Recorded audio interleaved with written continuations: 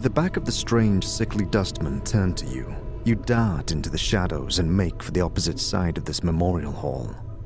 You find another decorated chamber. Silver candles lit with unflickering flames stand in rows guarding the beautifully carved marble bier. The plaque beneath reads, "Here lies Deionarra." Something draws you to this tomb, and as you approach, a strikingly beautiful form appears before you. Her arms are crossed and her eyes are closed. She has long flowing hair, and her gown seems stirred by some ethereal breeze. As you watch, she stirs, and her eyes flicker, then slowly open. She blinks in confusion for a moment, as if uncertain where she is. She sees you, and her tranquil face suddenly twists into a snarl. You! What is it that brings you here? Have you come to see firsthand the misery you have wrought? Perhaps in death I still hold some shred of use for you, my love. My love? Do I know you? The spirit makes a begging motion with her hands. How can it be that the thieves of the mind continue to steal my name from your memory? Do you not remember me, my love? The ghost stretches out her arms. Think. The name Deionarra must evoke some memory within you. I think I feel the stirrings of memory. Tell me more. Perhaps your words shall chase the shadows from my mind. Deionarra. Oh, at last the fates show mercy. Even death cannot chase me from your mind, my love. Do you not see?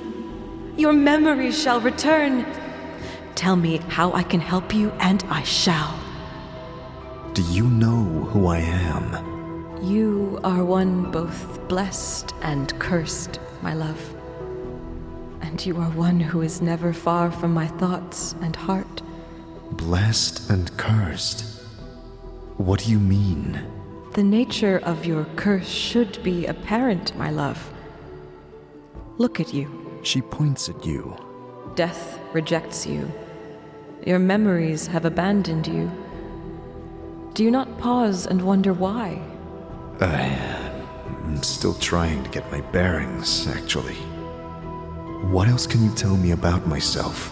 I know that you once claimed you loved me, and that you would love me until death claimed us both. I believed that, never knowing the truth of who you were, what you were. And what am I? I cannot. She suddenly freezes, and she speaks slowly, carefully, as if her voice frightens her. The truth is this. You are one who dies many deaths. These deaths have given the knowing of all things mortal, and in your hand lies the spark of life and death. Those that die near you carry a trace of themselves that you can bring forth. As Deionarra speaks the words, a crawling sensation wells up in the back of your skull. Warmth pulses down your arms to your fingertips. As you lift up your hand, you can see the blood coursing sluggishly through your arm, pouring into your muscles, and in turn, giving strength to your bones. And you know, Deionarra is right. You remember how to coax the dimmest spark of life from a body and bring it forth. The thought both horrifies you and intrigues you. I had other questions. What is it you wish to know? Can you tell me where I am? Where are you? Why, you are here with me, my love. As in the times when life was something both of us shared. Now, it is the eternal boundary that separates us. It is a barrier I fear you shall never cross, my love.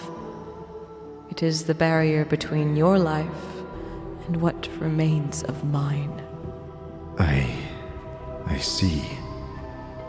I need to escape this place. Can you help me? As you are about to ask Deionarra the question, it catches in your throat. It occurs to you that if you tell her you are looking for an escape route, she may feel you are abandoning her.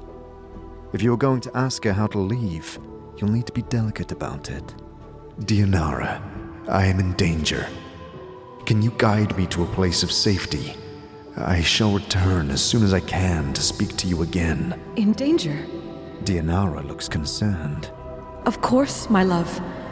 I will aid you any way I can. She closes her eyes for a moment, and you watch an ethereal zephyr pass through her body, stirring her hair.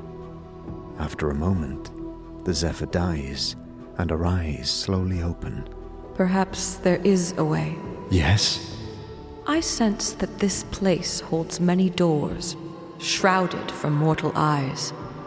Perhaps you could use one of these portals as a means of escape. Portals? Portals are holes in existence, leading to destinations in the inner and outer planes. If you could find the proper key, you could escape through one of them. Key. Deionarra pauses for a moment, as if attempting to remember. Portals will reveal themselves when you have the proper key. Unfortunately, these keys can be almost anything.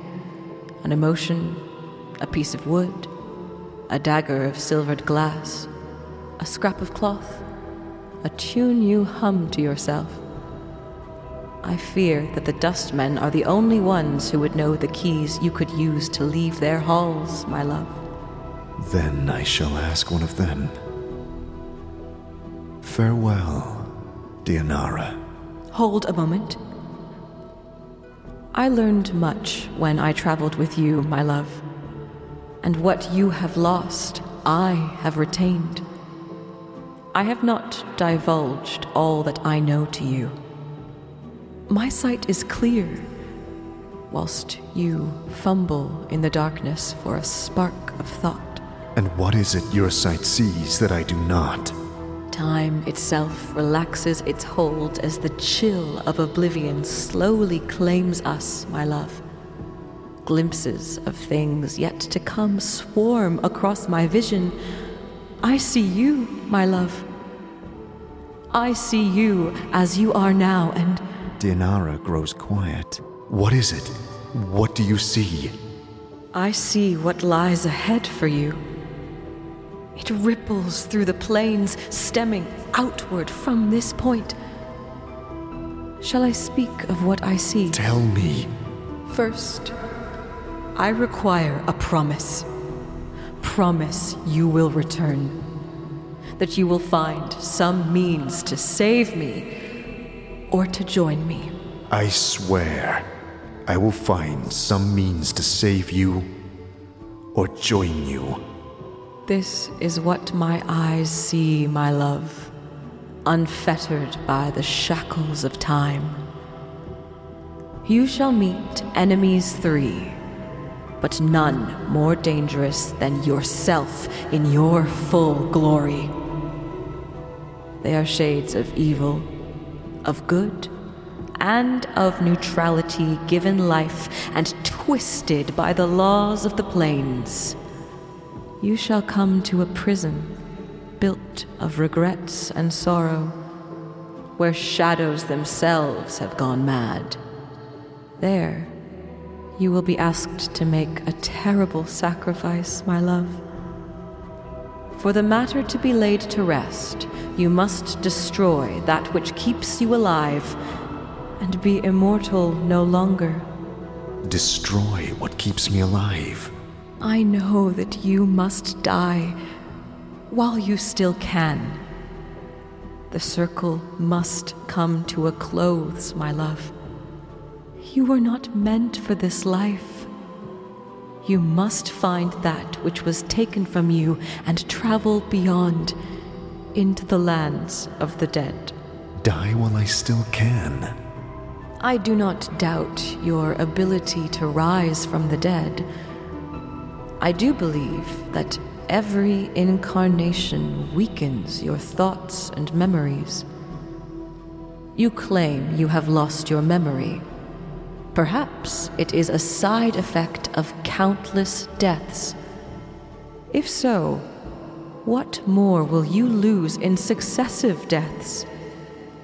If you lose your mind, you will not even know enough to realize that you cannot die. You shall truly be doomed. Countless deaths. How long has this been going on? I do not truly know, except that it has gone on long enough. Farewell, Deionarra. I shall wait for you in death's halls, my love. She smiles, but there is only sadness in it. She closes her eyes, and with an ethereal whisper, she fades.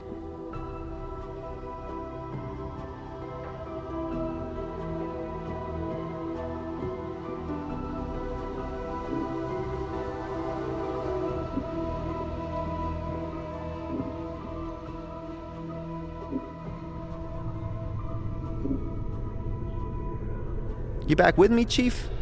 You kind of drifted out on me there. No, I'm fine. Do you know who that spirit was? Huh? Spirit? That specter I was talking to. The woman.